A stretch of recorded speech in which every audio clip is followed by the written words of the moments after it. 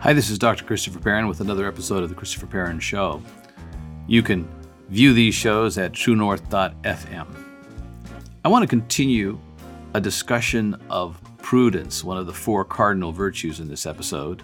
In a previous episode, I described prudence positively as a good virtue, the governing virtue of really all virtues, because it's that virtue that helps us to understand what is real.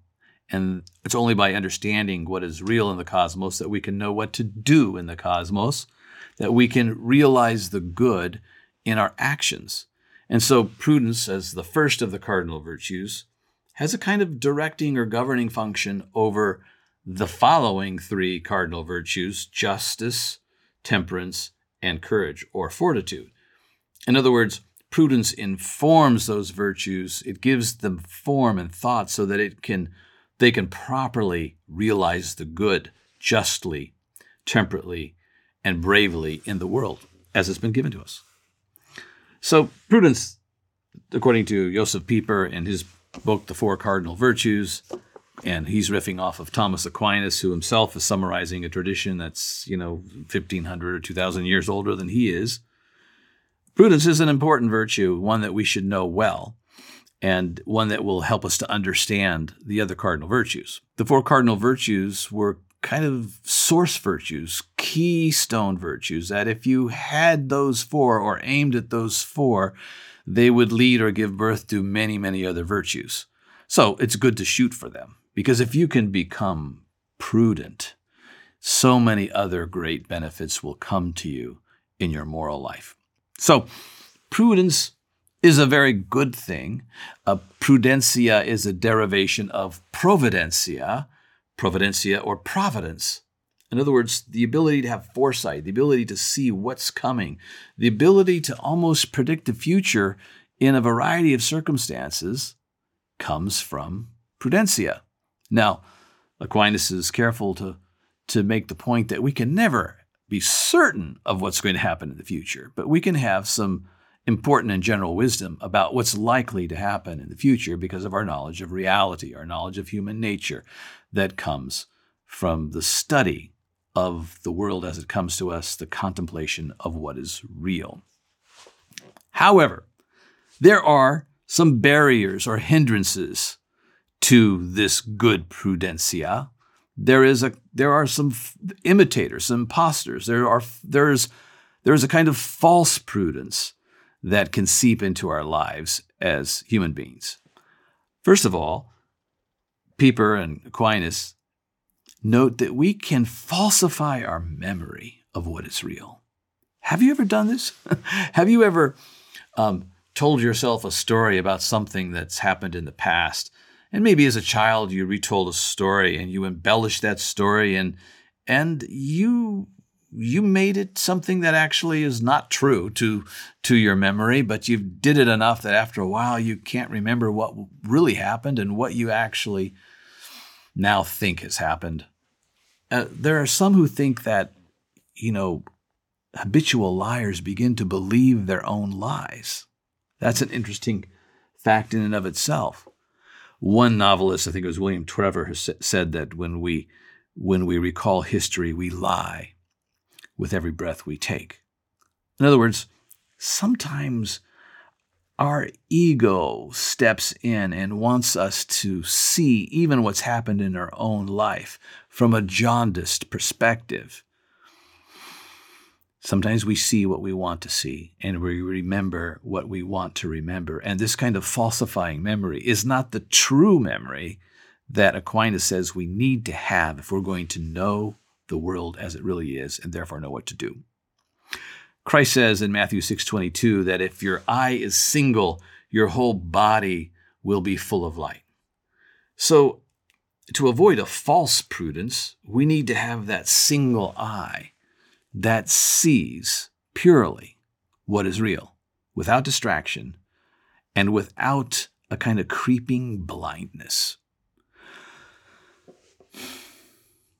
So there's a falsification of memory, but then there's also a kind of misprudence or imprudence that is a kind of sin of omission. It's a defect. It's when we are distracted by our own love of the sensual world and the goods of the body, a kind of egocentric concern with the reality that is my appetite. And of course, we all have to battle our appetites. But when our appetites get the best of us, we become unchaste and we chase the sensory world, and it leads to a kind of blindness that impedes or prevents our ability to see what is real. And you've experienced this. When you are overcome by your appetites and desires, your vision becomes cloudy and you'll lose that single eye. So Aquinas says that it is unchastity that is that which hinders, and it becomes a negation of true prudence. It's a kind of covetousness. When we want money, we want things, we want pleasures, this leads us to be blind to the reality of the world. At least it impedes our sight, and it can lead to a kind of, thoughtlessness. It can lead, therefore, to indecisiveness.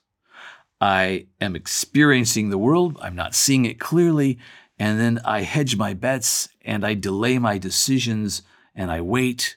I become ambivalent. I'm blind. I'm neglectful. I'm unchaste. So this is one way that prudence becomes impeded. And there's another way it can be actually become kind of, an imitation, counterfeit, or false prudence. And this involves something like a sin of commission, according to Aquinas. This is when we make a dishonest affirmation about what is real. In other words, we make an affirmation about what is real that is not true to reality. This is our attempts to, paint the world with our own colors, and maybe to try, even though it will fail, to make the world conform to our wishes and image when it has sharp edges and is hard, and it comes with its own form, and so it can't be reformed by us. It's always best, and it's only possible for us to conform to the forms it brings us, pre-existing forms. He calls this kind of, Thomas does, dishonest affirmation a cunning. It's the Latin word astutia, to be cunning and full of intrigue. And so Pieper, following Aquinas, says the intriguer is that person who has regard only for tactics. And this is the person who will not face reality squarely. He's not seeing things as they really are, but he's going to attempt to create a narrative or a reality that he finds attractive. This is the tactician, Pieper says. Now, there's another book that comes to mind that I read years ago, which is quite famous in business circles. It's called Good to Great by Jim Collins. And Jim Collins studied a lot of companies that emerged and grew like 10 times beyond their competition. And then he went to study those particular companies that did so extraordinarily well. And he and a team of graduate students tried to discern what characterized these companies and what did they have in common. And he discerned 5 or 6 different principles. One of them is who first, then what. In other words, it's great to hire really great people, get them on your team, get them on your bus, even if you don't know what you want them to do. Get a great person on your team. And this would mean morally great, professionally great, great skills. Get somebody who is great, get them on your bus, and later you'll find out what seat they should go on. This is what great companies do. This is what Collins and his team discovered. But there was another principle relating to this that he discovered, and it's called facing the brutal reality, that these great companies and their leaders would seek to deeply understand the realities that they were facing. They would not flinch in the face of bad news and difficulty and challenge. They wanted to know what is really before them. It's kind of a maybe know your enemy approach in battle tactics. You really do want to study your enemy and know your enemy's capabilities, equipment, etc. The tactician who is cunning as he faces the world is not willing to face the reality that is actually before him, but will modify it according to his desires. This is a kind of egocentric approach, and this egocentrism also becomes a kind of blindness, and it's the opposite of being silent before the world. In fact, Pieper says this, but the egocentric interest of man must be silenced in order that he perceive the truth of real things. And parenthetically, he adds, only he who is silent can hear. So this dishonest affirmation of reality, which is imprudence, is the opposite of that silent contemplation of reality that we discussed in the previous episode. It's not docile. It's not taking counsel from others. It's not unbiased and open to counsel and advice. And it's not humble the way we should be before the cosmos. And it's not being honest with its own memories. Pieper writes, how utterly, therefore, the virtue of prudence is dependent upon the readiness to ignore the self, the limberness of real humility and objectivity.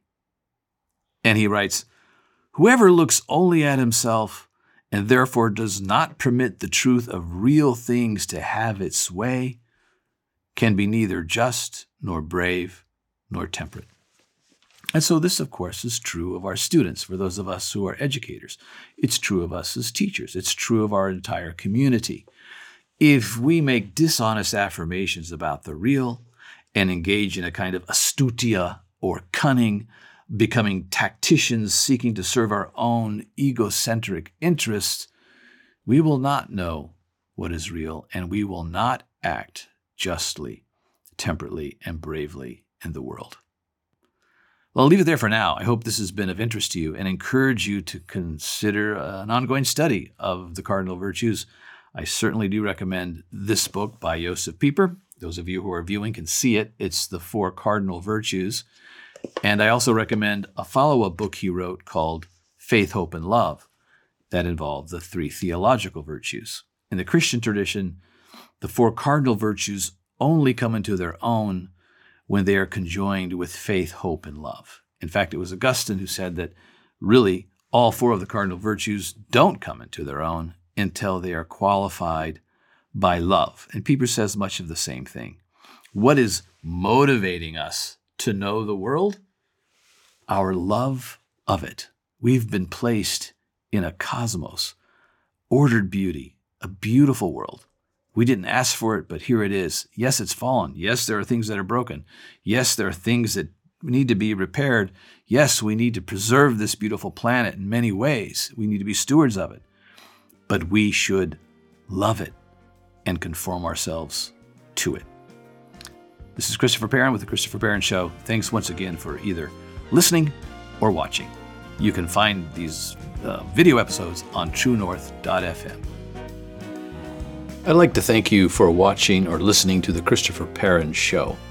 And to do that, I can give you a coupon code that will give you 10% off on anything that you might care to order at classicalacademicpress.com. And the coupon code is simply CP Show. Thanks again for listening or watching.